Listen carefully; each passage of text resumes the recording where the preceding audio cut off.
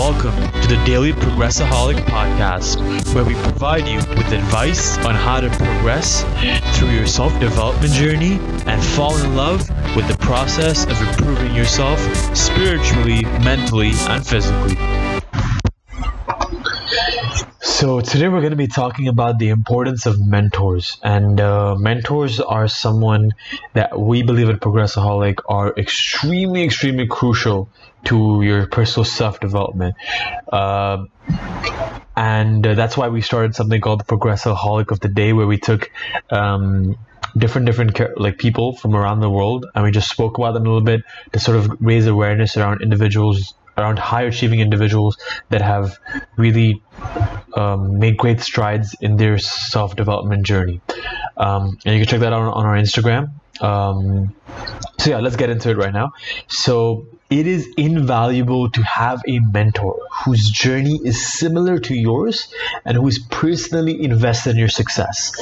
A remarkable 75% of executives say mentoring has been crucial to their career development, according to a survey by the American Society for Training and Development. So this stat just sort of augments the fact that mentors are crucial for us to develop as individuals, whether that's physically, mentally, spiritually, or emotionally. So for example, you don't need to have one mentor generally just for your entire life. You can have mentors. Like I would suggest, at least that's something that's helped me out, is that I've segmented my mentors for different parts of my life. So I can have one mentor for maybe spirituality, for my spiritual path, to guide me in a spiritual path. One for my fitness journey, because they are two different things. One for relationships, friendships, all that kind of stuff.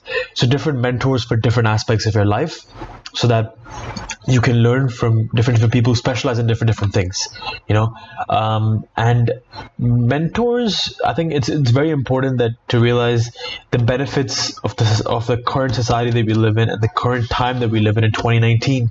In 2019, mentors do not need to be in-person mentors where you need to sit down with them and have a coffee chat, for example. You can easily be mentored online. It could be possible that you could never meet your mentor because of the way of what technology allows us to, be able to consume content online completely for free.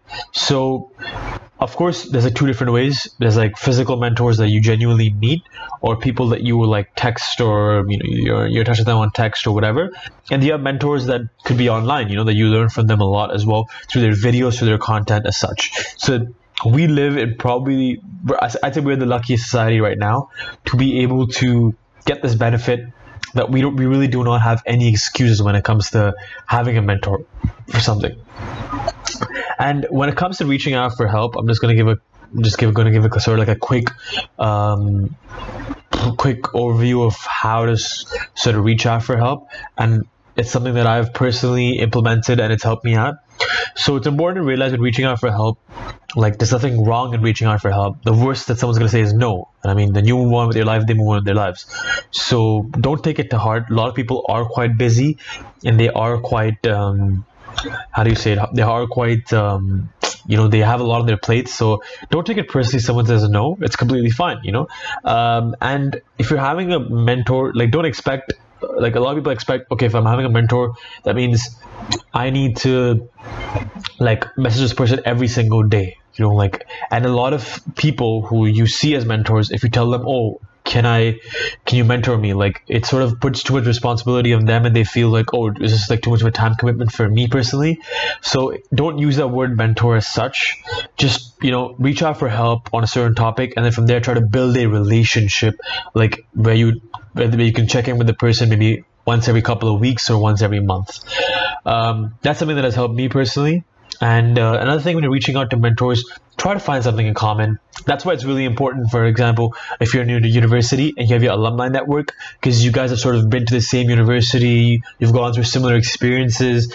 So if you're able to connect with the mentor on a personal level and try to find something in common, they're a lot more willing to sort of interact with you and maybe help you out.